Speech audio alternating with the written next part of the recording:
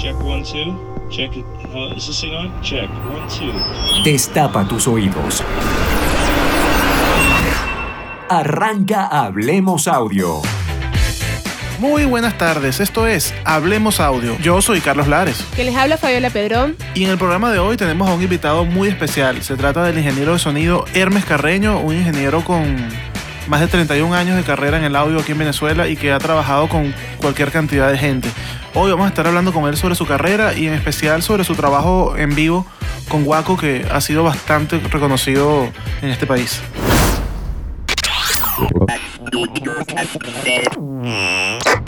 Más que una entrevista, una conversación. Hablemos Audio con los que saben. Hermes Carreño es un gran ingeniero de sonido con más de 31 años de experiencia. Ha trabajado tanto en vivo como en estudio, con agrupaciones como Guaco, Aditus, Wilfrido Vargas, Franco De Vita, Un Solo Pueblo, Giordano. En esta oportunidad nos habló de todo un poco, dejándonos grandes enseñanzas. Hola Hermes, ¿cómo estás? Hola, ¿qué tal? Entonces Hermes, como siempre le preguntamos a todos los ingenieros, quería saber primero que nada cuál es tu formación técnica, musical, tu background académico, profesional. Sí, realmente académico no lo ha habido. En mi comienzo en Telearte, por allá por los años 80, comienzo de los años 80, además, bueno, en realidad Telearte fue una excelente universidad, por supuesto. Pero académicamente no lo hubo en ese momento. De hecho, en Venezuela no había donde estudiar audio.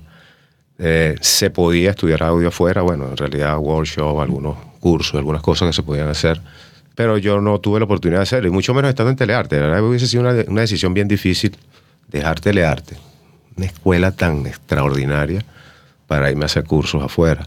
Pero bueno, indudablemente eso es muy importante, el estudio es muy importante. Pero para comenzar, sí, bueno, comienza en Telearte. Yo tenía un amigo que su papá era director de televisión, de Radio Caracas Televisión, y éramos vecinos. Y recién hecho Telearte, o sea, yo creo que el primer año, bueno, eso fue a principios de 1983, el papá de este amigo me llama y me invita a conocer Telearte. Y yo fui con él. Te podrás imaginar, ¿no? Cuando entré a ese estudio, porque a mí siempre me gustó eso. Siempre me gustó el audio, bueno, siempre vivía escuchando música. De hecho, estudié 4 cuando tenía como en el año 71, estaba yo muy chamito. Estudié un poco de piano, aunque de verdad abandoné prematuramente la cosa. Siempre me gustó la música y el audio. Entro a Telearte ese día, lo conozco. Primero entramos al Control Room. Y en el Control Room estaba Juan Carlos Socorro y Miguel Ángel. Juan Carlos Socorro tenía un poco más de cabello en ese momento. Saludos, Juan Carlos. Y bueno, Miguel Ángel, habían otras personas allí, ¿no? De verdad me impactó lo que vi, porque bueno, eso es un estudio hecho, debe haber costado unos $2 millones o más, para la época, imagínate. Y era impactante. Entramos al estudio, bueno, y veo que estaba Ilan ensayando, no sabía mucho en ese momento de Ilan, pero bueno, fue maravilloso, ¿no? Ese encuentro ahí. Posteriormente, bueno, yo quise trabajar allí y me dieron 3 meses de prueba en Telearte. Entré a trabajar, bueno, las primeras semanas era, tú sabes, me tuvieron casi una semana dentro del estudio, tirando los cables y volviéndolos a guardar. Es decir, a aprender la técnica de cómo enrollar un cable. O sea, lo hacía, por supuesto, no todo el día, pero sí dedicaba un rato para aprender a hacerlo y dominar la técnica. Hasta eso es muy importante. Bueno, a manipular los micrófonos. Es un estudio costosísimo y donde había que tener mucho cuidado con lo que hacía. Y bueno, por lo demás era asistir a los ingenieros, colocar micrófono, hacer café, a veces hacer mandados, y eso es lo que básicamente hace un asistente en las primeras semanas o meses. Bueno, posteriormente, ya el año 84 y el año siguiente, ya pude comenzar a manejar el multitrack y me empleaba en la grabación con Juan Carlos. Para esa época, me acuerdo que la primera grabación fue con Franco De Vita, del año 84, del disco ese No Hay Cielo. Poco a poco me fui ganando la confianza de Juan Carlos Socorro, del cual yo era asistente, hacía cosas puntuales, pero en ningún momento pude, ¿sabes?, sentarme a grabar, hasta que ocurrió algo. Eso fue en el disco, eso fue en el año 86 ya en el año 86. Ese año recuerdo que grabamos el disco de Fantasía, de Franco De Vita, y tocó grabar el disco Tercera Etapa de Guaco. Ahí ocurre mi primer encuentro, digamos, directamente, o la responsabilidad directa, como ingeniero, si se puede decir así, ¿no? Como ingeniero de grabación. Porque ocurrió un hecho inesperado, que fue que la esposa de Juan Carlos Socorro estaba por dar a luz y ocurrió algo inconveniente y él tuvo que ausentarse de la grabación. Y siempre, bueno, en esos proyectos siempre hay mucho apuro, siempre hay, ¿sabes? Se quieren las cosas para allá y no se podía parar. Y bueno, todos voltearon y me vieron y bueno, me preguntaron si yo podía mezclar las 3 canciones que faltaban. Acepté, mezclé los 3 temas sin contratiempo, con Juan Carlos Sala. Bueno, los que voltearon a mirarme y me preguntaron fueron Gustavo Aguado, por supuesto, Juan Carlos Sala y Alirio Pérez, que era también uno de los arreglistas de ese disco. Y bueno, acepté y mezclé esas 3 canciones que eran En la Radio, Aguas de Cristal y Margarita Weiss, que fueron en eso. De ahí en adelante, ya después del año 86, cuando se terminó Fantasía, Franco De Vita me llama para que trabaje con él en su gira, la gira de Fantasía, que era una gira en Venezuela, pero también habían, por supuesto, conciertos en Colombia. Bueno, Colombia, le dimos la vuelta a Colombia con esa gira y a otros países de Latinoamérica. Y bueno, yo acepté, pero bueno, no sin antes pensarlo muy bien, porque era difícil. Mira, vamos a abandonar Telearte para irme a una gira en vivo, hacer monitores, algo que yo nunca había hecho. Exacto. ¿Nunca habías hecho sonido en vivo hasta ese momento? Sí había hecho sonido en vivo, pero en locales nocturnos, en las Mercedes, en cosas así muy, tú sabes, pero ya tenía algo de experiencia, pero no para ese tamaño, esa responsabilidad ya tan grande, ¿no? Sin embargo, acepté. Puse la renuncia a Telearte y me fui con Franco. Ahí estuvimos girando un poco más de un año. Y bueno, innumerables experiencias en esa gira, sobre todo en Colombia, que fue por donde más giramos. Posteriormente a eso, recibo una llamada de Álvaro Serrano, productor ejecutivo de Sonográfica, y me pidió a ver si yo podía hacerme responsable de una pauta en los estudios de Audiomatrices. Ellos tenían una pauta allí y bueno, ya Telearte no se daba abasto, tenía 3 turnos para ese momento en Telearte, habían 3 ingenieros, Juan Carlos Socorro tenía un turno, Miguel Ángel Arralde tenía otro turno y Rafael Enríquez tenía otro turno. Bueno, y me tocó ese turno, yo acepté y me fui a Audiomatrices y bueno, ahí grabamos muchas cosas, mezclé 2 discos de Wilfrido Vargas, grabé mucha música venezolana, cosa que me gustó muchísimo. Además que en ese estudio había una microfonía bastante, sí, o sea, no en abundancia, pero lo que había era muy bueno. Y bueno, grabamos música venezolana, Sexagésimo, Tito Ramón, Reina Lucero. Eso fue un posgrado ahí que era importante tenerlo, por supuesto, aprender a grabar tu música. Estamos hablando del año 87, 88. Ya en el año 89 me vuelven a llamar o sencillamente me cambian a Telearte otra vez y vuelvo a Telearte. Cuando regreso a Telearte, bueno, ya no estaba la TR-124, que era la máquina el multitrack que usábamos. Ya había una máquina nueva, estaba la Studer 827, una de las máquinas analógicas, o quizás la máquina analógica. O sea, la legendaria, ¿no? Sí, cómo no, tremenda máquina. Y bueno, estuve en Telearte, me tocó grabar, ahí sí comenzó la cosa fuerte. Eso fue un periodo fuerte en esos siguientes 3 o 4 años. Porque me tocó entrando, grabar el disco de Betania de Guaco. Hicimos el disco 91. Hicimos Guaco 90 y Guaco 91, además de Betania. Guaco Clásico 1, Guaco Clásico 2, parte de ese disco. Me tocó grabar el disco de Sergio Pérez, con Ezequiel Serrano como productor en ese momento. Excelente experiencia con él y con Sergio, por supuesto. Nos tocó mezclar el disco en Nueva York. Viajamos a Nueva York, a Axis Studio, un estudio que hay en la 57, y cerquita creo que Electric Lady. Y bueno, mezclamos el disco allá, nos fuimos a Ezequiel y Miguel Ángel se fue con nosotros, Miguel Ángel Arralde. Teníamos 9 días para mezclar el disco, creo que eran 11 temas, no estoy seguro, 11 canciones, mejor dicho. 9 días para 11 canciones. Sí, entonces Miguel Ángel viajó con nosotros y nos turnábamos. Teníamos un lockout en Axis Audio Y yo mezclaba en el día y después Miguel Ángel seguía en la tarde y así sin parar. El estudio nunca paró hasta que terminamos de mezclar el disco. Y hablando un poquito de la forma de trabajo en Telearte, ¿cómo fue esa experiencia? El día a día de Telearte. Sí, era algo un poco fuera de lo normal, ¿no? Bueno, y evidentemente lo es en este tipo de trabajo, pero nosotros pasábamos hasta 10, 12 horas metidos allí. Era casi que vivíamos dentro de Telearte. El día a día de Telearte era 8 de la mañana, 8 y media, arrancaba una pauta. Las pautas eran de 7 horas. Arrancaba un proyecto en la mañana, a las 3 de la tarde entraba otro proyecto y en la noche entraba otro. Es un estudio que no paraba nunca. El estudio nunca paraba. Siempre estábamos ocupados.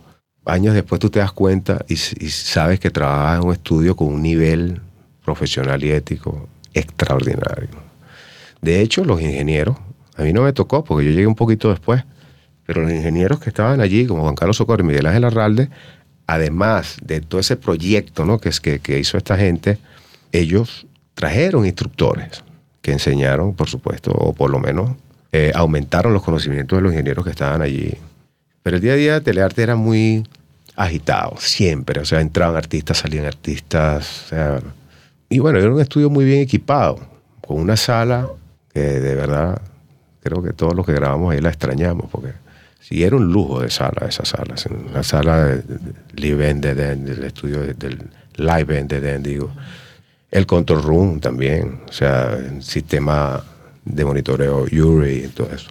Y Telearte tenía todas esas cualidades, era un estudio maravilloso, ¿verdad? Oír una batería ahí, o sea, entrar al estudio y escuchar una batería ahí, era un gusto, o sea. ¿Y cómo pasas de estar, luego que regresas a Telearte, pasas unos años en Telearte, qué ocurre después en tu carrera que sales de Telearte nuevamente? Cuando regreso a Telearte, nos toca todos esos discos de Guaco, lo que ya te comenté. Y hubo una experiencia para terminar con esa parte del cuento, con Guaco Clásico 1, que fue extraordinaria. Grabar esa producción fue extraordinario. Al lado de, el productor era Rafael Greco. Y de verdad, bueno, hubo muchas experiencias y cosas curiosas. En una de las canciones, que se llama Pasión Indiana, entre muchas cosas que hicimos, pero solo por nombrar un detalle, a Rafael se le ocurrió comenzar con el latido de un corazón. Y bueno, decidimos grabarlo. Pero no era nada fácil, ¿no? Grabar el latido de un corazón. Sobre todo si no estabas preparado para el momento, ¿no? Pero lo logramos. Hicimos, yo me acuerdo que grabamos Mi Corazón. Yo corrí un poquito por el estudio. Me coloqué en una de las salas más aisladas. Eso solo se pudo haber hecho en un estudio como ese. Porque la ganancia que tenía el micrófono para captar mi corazón en un estudio que no estuviera aislado adecuadamente. Ruido, sí, había sido mucho ruido, muchas cosas. Pero ahí me coloqué en la parte más aislada del estudio, los cuartos pequeños, que son totalmente muertos. Me quité la camisa y me coloqué un PZM en el pecho, con tirro. Y bueno, un poquito antes de grabar, yo aguanté la respiración y grabamos aproximadamente 40 segundos, 50 segundos, algo así. Y directo, no quisimos hacerlo directo a la máquina analógica por el ruidito. O sea, aunque teníamos Dolby SR, siempre, o sea, logramos directo a digital. Esa grabación está en Pasión Indiana, una canción de Guaco Clásico. ¿Y ya para ese momento estaban usando digital? Sí, teníamos DAT. Okay. Teníamos el DAT Sony, ya lo teníamos en Telearte. Telearte siempre estaba al día. De hecho, nosotros, cuando te dije lo del Stuber, también hicieron otros cambios. La 224, que es la Lexicon, que tiene el LAR negro y blanco, que era de principios de los 80. Cuando se compró el Stuber, en esa época también se cambió esa reverb por la 480. Una reverb un poco más sofisticada. Volviendo a tu pregunta, bueno, salgo de Telearte, ya Telearte se iba a parar un tiempo. Eso fue lo que me comunicó el gerente. Y yo podía seguir inclusive trabajando allí, pero sin hacer nada por un año. Cosa que no acepté y renuncié. Y recuerdo que llamé a Miguel Ángel Arralde y nos asociamos y formamos la Arralde Studio. Lo primero que hicimos fue viajar a Nueva York, compramos un Focusrite, unos micrófonos, compramos los aquí en Venezuela, a Jean Paul, ahí en Audioconcept.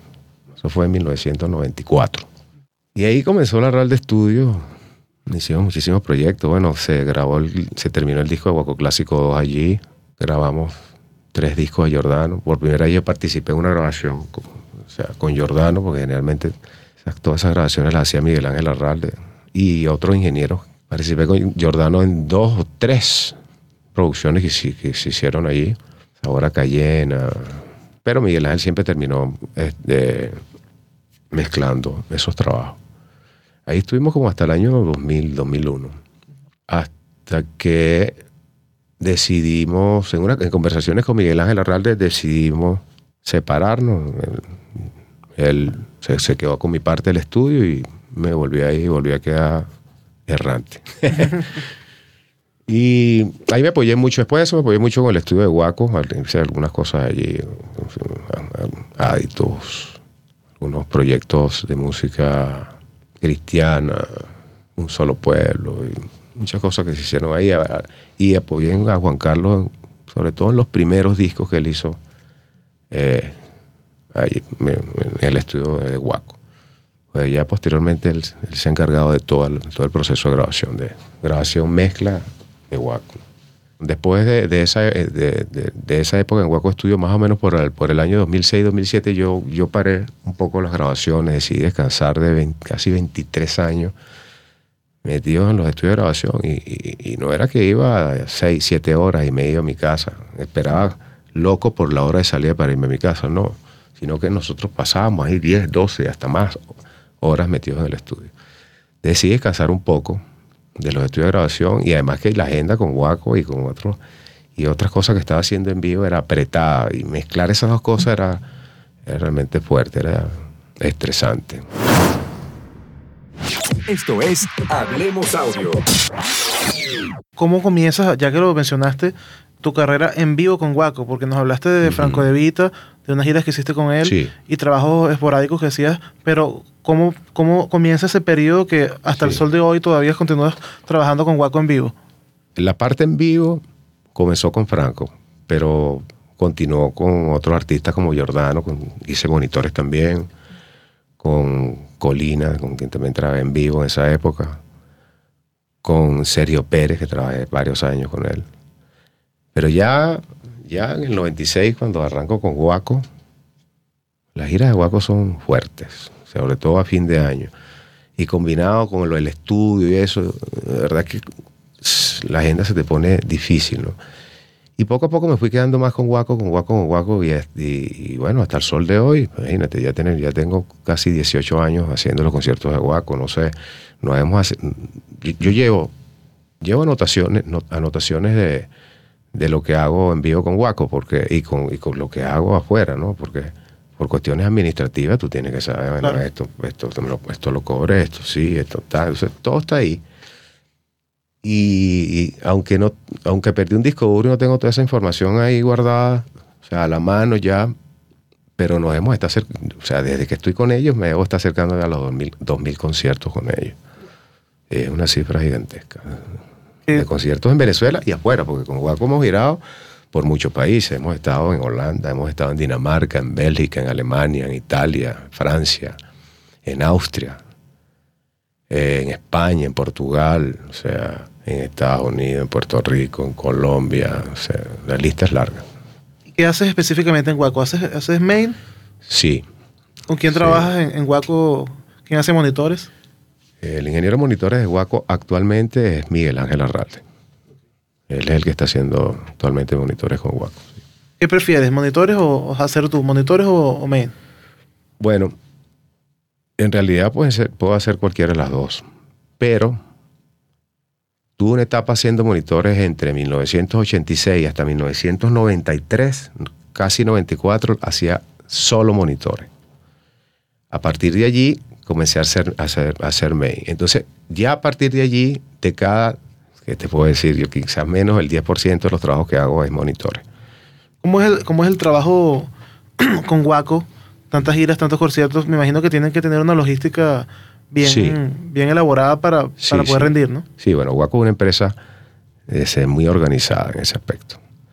Por supuesto que a veces surgen contratiempos, pero el aspecto logístico funciona casi como un reloj suizo. Y cada quien en lo suyo, como digo, pues somos un equipo, ¿no? Cada quien en lo suyo. Bueno, la parte de logística técnica la maneja Roberto Morillo, o sea, Gilberto Aguado, que es el manager le toca otra parte de la logística, Miguel Ángel en lo suyo, los Rodi en lo suyo, los técnicos, o sea, cada quien está muy bien sincronizado en lo que hace. Es difícil, a veces tenemos 4 conciertos en un día. Sí, nos ha tocado 4 conciertos en un día y hemos cumplido bien, o sea, de manera exitosa esas responsabilidades, y eso es importante, porque eso es muy delicado. Porque Guaco tiene una reputación que mantener. Guaco no puede darse el lujo de llegar a un sitio y sonar mal. Por supuesto. No se lo puede dar ni Guaco, ni en este caso no los podemos permitir nosotros los técnicos, ¿no? Es así, y generalmente obtenemos buenos resultados. Pero sí, se ha tocado, por supuesto que ha tocado días que son y Guaco maneja su propio... verdaderamente catastróficos. Guaco maneja su propio equipo de sonido, alquila, No. Una combinación de ambos. No, eso sería complicaría mucho la logística, ¿no? O necesitarías un personal muchísimo más grande para poder hacer eso. Nosotros donde llegamos todo es rentado, alquilado. Tanto el backline como el sistema de sonido, o sea, todo es rentado a través, bueno, todo eso se logra, lo que se necesita, cuáles son los requerimientos técnicos para esos días. Eso se coordina con el director técnico y siempre se ha cumplido hasta ahora, o sea, se cumple bastante bien. Y bueno, obviamente cada concierto, dependiendo del sitio, del tamaño, es diferente, pero dime más o menos cuál es tu equipo preferido, con el que te sientes más cómodo, lo que más te gusta utilizar cuando trabajas en Maine. Ok, sí, si hablamos de Venezuela, porque aquí en Venezuela no tenemos todas las marcas o quizás muchos equipos que también son muy buenos, pero tomando en cuenta lo que tenemos acá en Venezuela, me siento cómodo por ejemplo, con Guaco, pues que eso es o sea, no hay equipo malo, si está todo en perfecto estado, por supuesto, ¿no? Porque a veces te consigues con sistemas que no están en buen estado, y puede ser el sistema más costoso del mundo, pero si no está en buen estado, pues los resultados nunca van a ser buenos. Pero ojo, para Guaco, uno de los sistemas con que me siento muy cómodo es el Vertec 88. De los equipos que hay en Venezuela, el Adanson también, o sea, es un equipo que me siento súper cómodo cuando trabajo con él, con Guaco, siempre que esté todo en las condiciones adecuadas. Pero también he trabajado con otro tipo de sistemas y he logrado buenos resultados. Una cosa es lo preferido, que es donde siento esa sonoridad que me gusta, que es la que busco, que es la que quiero, y que es la que además siento que logra esa emoción en la gente. Al fin de cuentas es lo más importante, ¿no? La audiencia. Esos 2 sistemas. Últimamente me he llevado sorpresas con el RCF. El RCF en cierto tipo de eventos. Ojo, porque siempre depende para qué. Muy buenos resultados con el sistema de RCF. Y en cuanto a sistemas digamos, en cuanto a consola, ¿qué para ti es lo que te ofrece las mejores herramientas para tú trabajar cómodamente? Esa pregunta es importantísima, porque más allá de cómo suene, a veces es tan importante que cómo suene es las herramientas que me ofrece para trabajar. Y sobre todo con Guaco, porque en el caso de Guaco, Guaco es un caso específico, inusual, diría yo. Porque Guaco, en los últimos, por decirte una cifra, vamos a decir cualquier cifra, vamos a decir, en los últimos 100 conciertos, si Guaco ha probado 3 veces o 4 veces sonido, no, más de 2 veces no ha probado sonido Guaco en los últimos 100 conciertos. Sí. Y si llevamos esa cifra a 1000, te aseguro que no lo ha hecho más de 10 veces o de 12 veces. Wow. Entonces eso crea un compromiso o una responsabilidad, es algo más delicado, porque tienes que arrancar el concierto como si hubiese probado sonido. Entonces, lo de las herramientas es muy importante, no solo con las consolas, pero después te hago un comentario sobre los equipos, pero con las consolas, mira, me nombras la Venue. La Venue es una consola que suena muy bien. A veces me siento incómodo con esa consola porque yo necesito velocidad, o sea, que las cosas estén allí. Entonces la Venue no tiene los plugins que yo uso o no tiene, o sea, el ecualizador es un poco engorroso, que si el mouse que está, o sea, hay cosas que, pero es una excelente consola, suena muy bien. Pero en cuanto a eso, a la practicidad, prefiero otras. La PM5E, por ejemplo. Hace poco tuve la oportunidad de usar la SD7 de Digico. ¡Wow! Tremenda consola. No puedo... O sea, sé que es tremendo hierro, como dicen, ¿no? Excelente. Sí, tecnológicamente extraordinaria. Pero bueno, tendría que usarla más para poder trabajar con mucho más velocidad en ella, pero se ve que es tremenda consola. O sea, me encantaría tenerla en todas las giras de Waco, una consola como esa, porque suena muy bien y tiene todo, y la puedes configurar como te dé la gana. Tengo que, por cierto, ir, no sé, quizás con Eduardo Brewer o cualquiera de los muchachos que tienen esa consola para que me den entrenamiento y ser más veloz con ella, porque de manejarlo es básicamente parecido a la mayoría de las consolas. Pero sí, como te decía, la PM5E, la M7CL es una consola súper cómoda, pero no suena como la Venue, no suena como la Digico, no suena como la Soundcraft. La Soundcraft es una consola que es una de las que me siento más cómodo. Sí. La Soundcraft SI3, que es la que más hay. Sí. Pero prefiero la BI1 o la BI, bueno, en este caso la BI6, pero aquí creo que hay una sola de esas cosas. Pero con la BI1 o la SI3 me siento súper bien, súper cómodo. Los ecualizadores funcionan muy bien, aunque no los uso mucho, pero funcionan muy bien. Sobre todo los paramétricos, ¿no? Los gráficos siempre hay que terminar usándolos mucho, sobre todo en sitios complicados y eso. Tienes Lexicon, tienes 4 Lexicon ahí adentro, en el caso de la SI3, ecualizadores, creo que BSS, suena muy bien. Lo único que yo prefiero consolas donde tenga todos los faders a la mano. Volvemos a la M7CL y a la PM5E de Yamaha.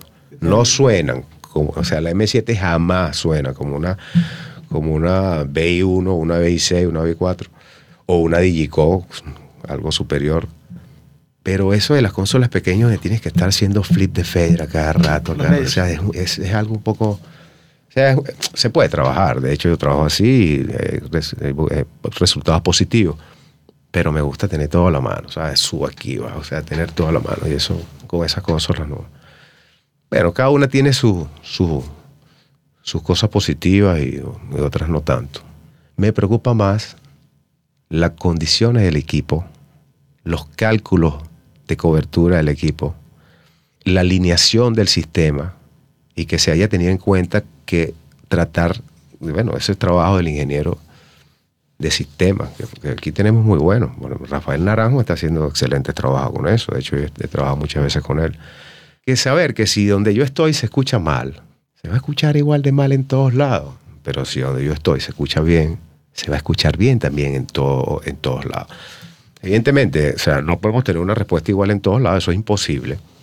Imposible, ni siquiera dentro de un estudio de grabación es posible eso. Pero sí saber que si las cosas están bien, eso está sucediendo en la mayoría, o lo está disfrutando la mayoría de la audiencia. A mí me preocupa más eso que qué marca de consola voy a usar. Porque sé, y sabemos, mejor dicho, que la diferencia hay una diferencia, por supuesto que hay una diferencia. Pero ¿qué hago yo con preferir tener, o sea, que en vez de tener una M7CL, una ST9, si el equipo no está bien alineado, no están hechos bien los cálculos de cobertura, si no hay los suficientes sistemas auxiliares para que la gente que está adelante escuche tan bien como la que está un poco más atrás o la que está hacia los lados. Esos son factores mucho más importantes que la marca de una consola. Claro, cuando tenemos ese tipo de problemas, por supuesto, hay un nivel de concierto que eso es sencillamente ni pensarlo, ¿no? Entonces ya ahí sí te puedes preocupar y decir, bueno, yo prefiero tener esta consola y quiero hasta viajar con ella para todos los conciertos. Entonces hay prioridades. Pero básicamente es eso. Y sucede también en el estudio, pues lo que te comentábamos, también sucede en el estudio. O sea, tú no haces nada con un rack lleno de los mejores mic preamp del mundo si no has hecho nada por la acústica de tu control room o la acústica de tu sala de grabación, etc. Hablando de sonido en vivo y de los retos que te puedes encontrar en el camino, más de una vez te debe que haber tocado un recinto que no era ni remotamente óptimo para tocar, ¿no? Para hacer música. ¿Cómo atacas tú? ¿Qué trucos o qué filosofía utilizas allí para combatir un poco justamente la acústica de esos recintos? De repente, recintos como el Poliedro, que tienen una cúpula arriba, o incluso recintos más pequeños que pueden ser hasta peor. Sí. Para después que está el sistema instalado, después que ya no puedes cambiar el sistema, colocar más equipo, ¿qué puedes hacer tú para mejorar el sonido y lograr un resultado aceptable? Esa pregunta es muy importante. Hay básicamente 2 o 3 puntos ahí esenciales. En primer lugar, por más acústica mala, siempre se puede lograr algo aceptable y hasta bueno. Eso va a depender del diseño y el sistema que se coloque en ese recinto, en esa sala. Ya por ahí estamos ganando. Podríamos decir que ya si se hace eso bien, podemos obtener excelentes resultados. Pero también en las ocasiones, como tú me dices, que llegas a un concierto, no puedes ya mover nada, no puedes hacer más nada. Y la acústica es desastrosa. Bueno, hay 2 cosas. Una es, en lo posible, atacar los puntos de mayor resonancia de la sala, con ecualizadores y tal y cual, esas cosas. O sea, de verdad que es algo muy... Si no se ha hecho el trabajo adecuado, que es el anterior, que es el de diseño, es realmente difícil lograr un cambio importante. Pero sí se puede mejorar muchísimo a través de con ecualizadores paramétricos, ecualizadores gráficos, cortar los puntos donde más hay resonancia, etc. A veces, si es posible, vamos a mover el equipo, vamos a subirlo un poco, lo bajamos, vamos a quitar subbajos, vamos a agregar, no sé, depende. Hay muchas cosas que se pueden hacer. Pero hay otra cosa que es fundamental y es más de percepción. Eso a veces sucede mucho cuando sales de un estudio de grabación a hacer sonido en vivo, que quieres que todo te suene como el estudio, y eso es imposible. Es importantísimo, es muy importante. Cuando estás en un sitio así, o sea, además de los arreglos que puedes hacer para mejorarlo, que cuando estés trabajando entiendas qué tanto te puede entregar el equipo a ti, comunicarte con el sistema y, por supuesto, con la acústica de la sala, porque todo ahí está integrado, y tratar de lograr un balance entre lo que tú quieres y en lo que el sistema es capaz de darte dentro de un medio acústico como el que estamos hablando, en este caso complicado. Eso es importante, porque si te pones a buscar que suene, es posible que estés buscando que suene de una manera que lo que estás es metiéndote en problemas, y eso pasa muchísimo. O sea, entender a qué te estás enfrentando. De hecho, o sea, a mí me ha pasado que estando en un concierto, en el Poliedro me ha ocurrido, pero eso hace muchos años, me ocurrió hace muchos años, que no había el equipo adecuado y no se montó la cantidad de equipo adecuado, porque en los sitios donde hay más problemas acústicos, pues necesitas que el sonido directo llegue lo más directo posible a la audiencia. Entonces necesitas a veces sistemas auxiliares, etc. Pero me tocó en el Poliedro y en otros sitios me ha tocado, muchos años atrás, gracias a Dios, últimamente eso no ocurre, que tú estás en la consola y tú mueves los controles y no pasa nada. Eso es que estás en la zona ya, digamos, la zona crítica que llama. Es la relación entre el sonido directo y el sonido reflejado, el sonido que viene de la revelación de la pared. Cuando eso ocurre es porque estás oyendo más sonido indirecto que el sonido directo. Y ahí estás en serios problemas. ¿Cómo mezclas si no escuchas el sonido directo? En realidad tienes que enfrentarte a eso. Y eso enseña. Hay muchas cosas que... Por ejemplo, saber que cuando estás moviendo los controles y no te hacen caso, entender que estás en la zona crítica donde ya el sonido directo quedó atrás y es superado en amplitud por el sonido reflejado. Saberlo ya es importante, porque cuando no lo sabes, te puedes volver loco ahí. Y que hay gente que sí está escuchando esos cambios que tú estás haciendo, los que están más cercanos de... Hay personas, los que tienen más acceso al sonido directo, por supuesto, sí, exacto. Bueno, pues eso puede estar lastimando un poquito sus oídos con eso. Sí, claro, eso es otra cosa, por supuesto. Bueno, eso hace muchísimos años. Últimamente eso no me ha ocurrido hace ya muchísimo tiempo. ¿Y a qué se debe que no esté ocurriendo? Pero, ¿a la mejora en los equipos, claro, en la red y ese tipo de tecnología? Nosotros, por ejemplo, con Guaco, y bueno, con cualquier otro artista también, pero en Venezuela no puedes ser exigente al 100%. Si eres artista internacional, sí puedes serlo. Pero si eres artista nacional, no puedes serlo. Sencillamente porque nunca se van a cumplir esos parámetros. Nunca, jamás. En muy raras ocasiones, ¿no? Entonces, tú sabes, dentro de un rango. Pero hasta aquí se permite. Si te pasas de aquí, nos vamos al hotel y no hay concierto. Entonces eso ha hecho que cosas como esa tan catastrófica como la que te acabo de contar no ocurran. El 30 de diciembre, Guaco hizo un concierto que ellos hacen todos los años ahí en Valencia. Esta vez se hizo en el Hotel Hesperia, al igual que el año pasado. No cabía un alma, eso era, no sé cuántas personas había ahí, miles de personas, ¿no? Montamos un sistema Vertec 8.8, 14 cajas por lado, si no me equivoco, 12 cajas, un clúster central para que la gente que está adelante escuche como debe ser. O sea, de eso se encargó Rafael Naranjo, que es un extraordinario ingeniero de sonido y está haciendo muy bien el trabajo de diseño de sistema. Cosa que, por cierto, yo estudié también. Yo hice varios cursos en México sobre el tema y aquí en Venezuela. Es muy curioso esa parte, aunque no me puedo ni pensar dedicarme a eso, pero sí lo estudié como parte de mi conocimiento general. He hecho 7 cursos con la gente de Meyer, 7 o 6 cursos con la gente de Meyer Sound. Unos en Venezuela ¿Participaste en el último que y otros en México.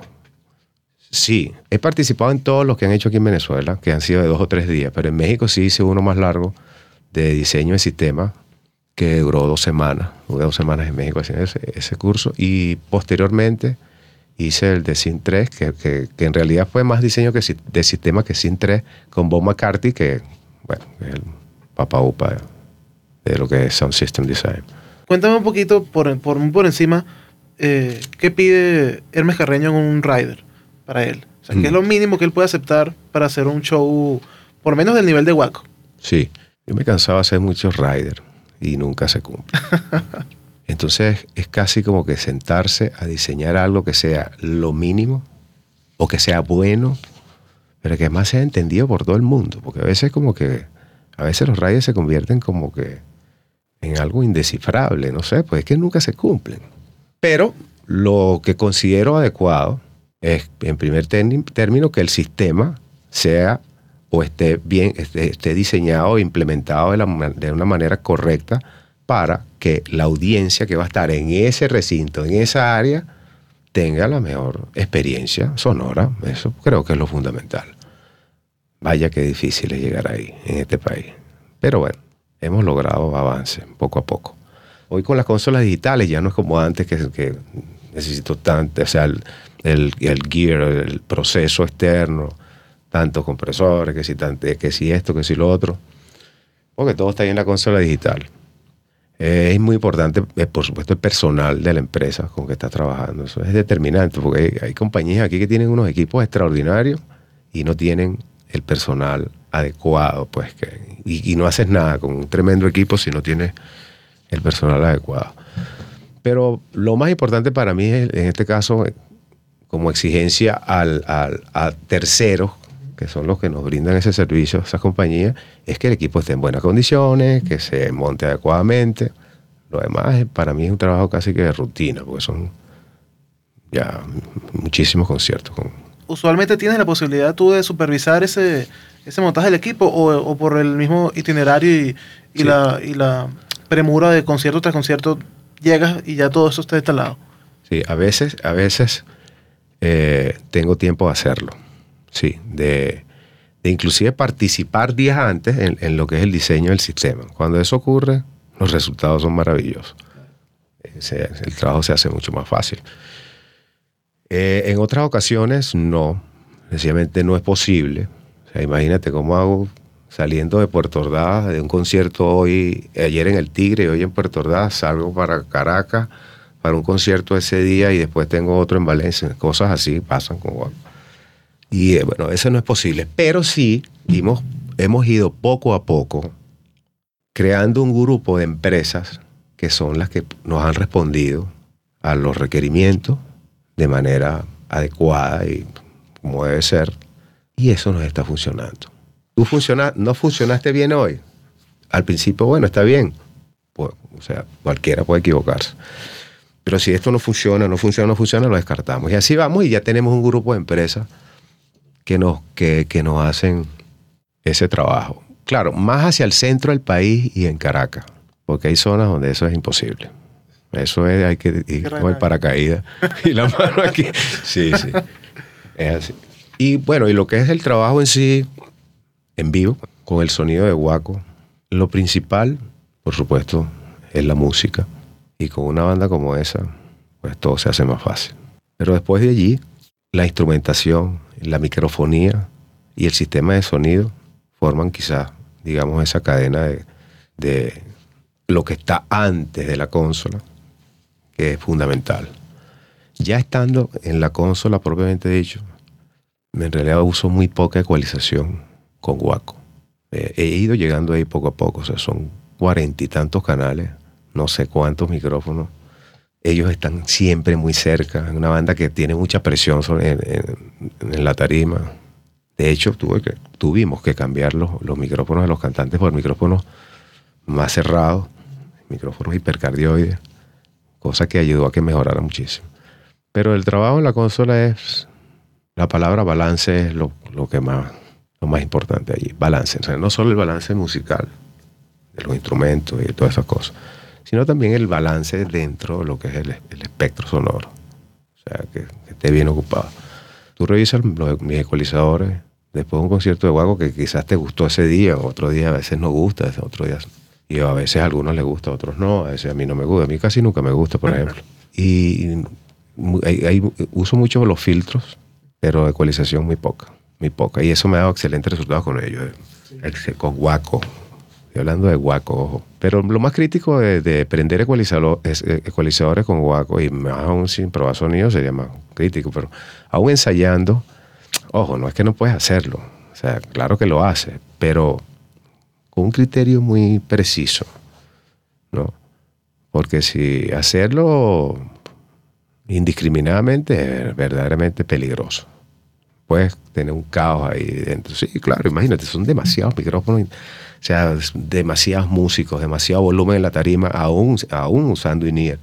Demasiado volumen en la tarima, muchos micrófonos interactuando, sonidos que llegan de allá, más cerca, más arriba, tiempos distintos. Bueno, los ingenieros de sonido saben lo que pasa cuando... Para que la gente entienda, la poca gente que no esté familiarizada con Guaco, descríbenos un poquito la instrumentación normal de Guaco en un concierto. Si comenzamos por la percusión, tenemos la batería. La batería usamos 10 micrófonos, las 3 tumbadoras, un timbal, bongo, campana, también hay algunos accesorios que usa el percusionista durante algunas canciones, eso es otro micrófono. La tambora y la charrasca. En realidad son 6 percusionistas. Solamente en la percusión tenemos 24 o 25 canales de puros micrófonos.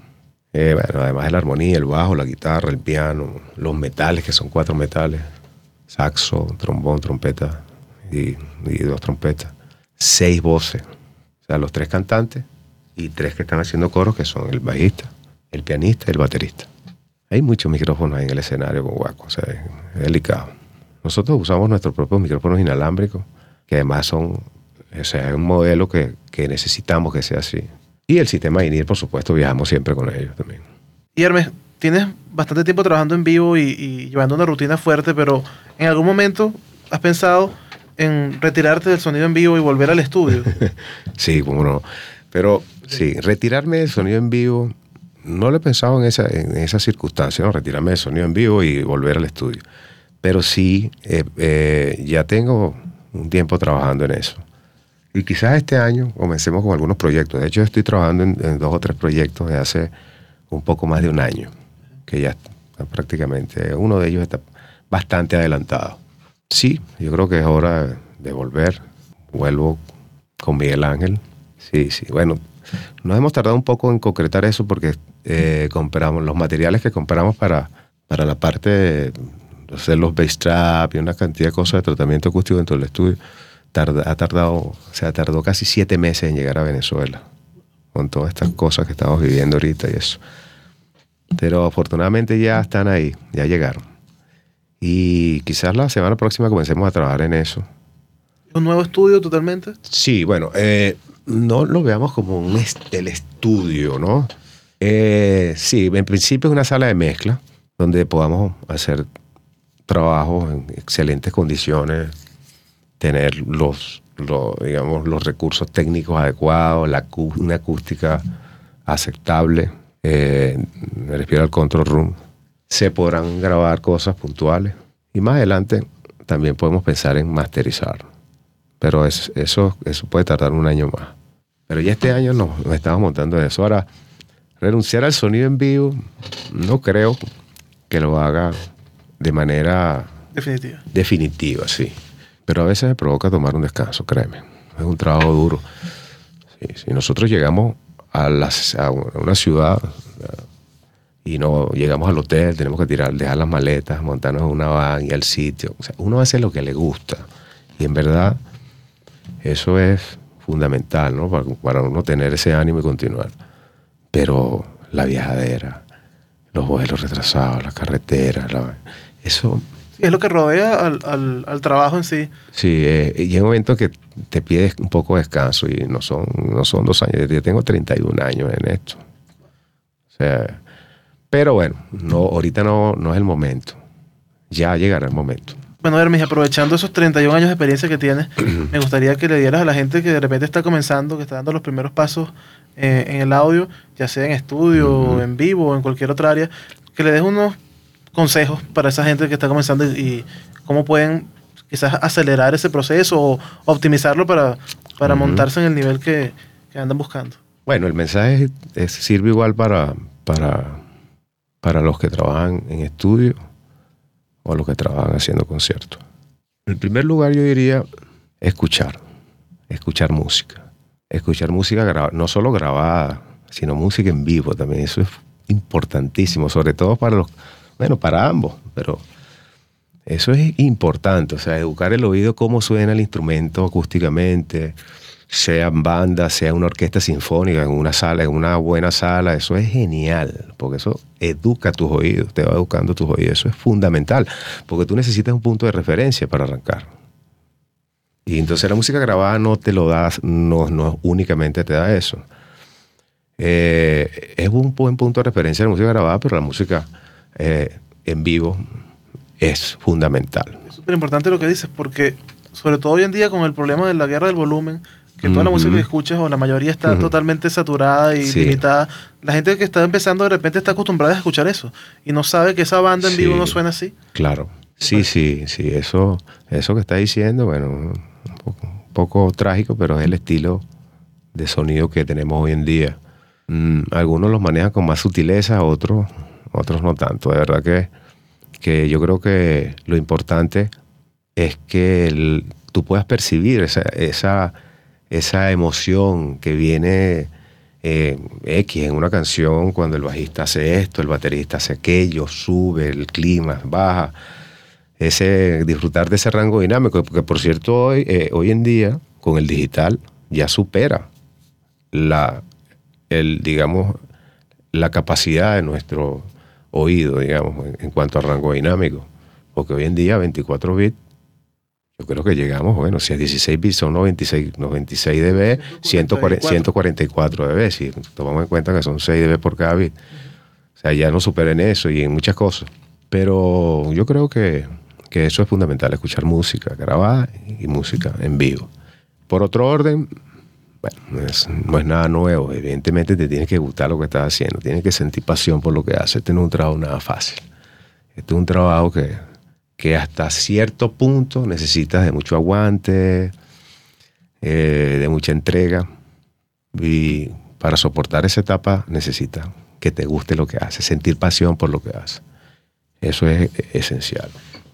El estudio, por supuesto, o sea, tan importante como lo demás, hay que estudiar. Esto es ciencia. Esto es ciencia, por supuesto, mezclado con arte, pero debemos estudiar, hay que prepararse, hay que conocer cómo funciona la ciencia, como esos aspectos que, bueno, podríamos abordarlos en otro momento, pero son fundamentales. Y no solo en la parte del audio, sino también en la música, porque si te dedicas a grabar música, tienes que entender la música. No es que tengas que ser un músico virtuoso de la guitarra, no. Esas son dos cosas distintas. Pero sí debes entender la música bien. Y cuanto más mejor. Ojo, no tienes que ser un músico ejecutante de algo. Pero si lo fueras, pues quizás fuera también positivo, pero sí conocer, porque eres un músico más. Y bueno, hay algo que también es muy importante. Hay que cuidar los oídos. Yo a veces veo mucha gente que de hecho a uno también le ocurría en los comienzos, trabajar a un volumen exagerado y en vivo es más delicado. Hay que cuidar los oídos, porque todo termina en nuestro sistema auditivo. Si eso se daña, estamos mal. Hay que cuidar los oídos, sobre todo cuando quieres dedicarte toda tu vida a esto. Es muy importante. Bueno, Hermes, muchísimas gracias de verdad por este tiempo que nos brindaste de tus experiencias y de tu conocimiento. Y bueno, encantado de que hayas estado con nosotros. Escucha esta entrevista completa en hablemosaudio.com. Y hasta aquí llegamos en el programa de hoy. Esperamos que les haya gustado la entrevista con Hermes Carreño. Agradecidos eternamente con él por su tiempo y por darnos tanto conocimiento con sus palabras. Nos pueden seguir escribiendo por Twitter, @hablemosaudio, o si no escucharon la entrevista y se quedaron como con más ganas de seguir escuchando, se pueden conectar por www.hablemosaudio.com.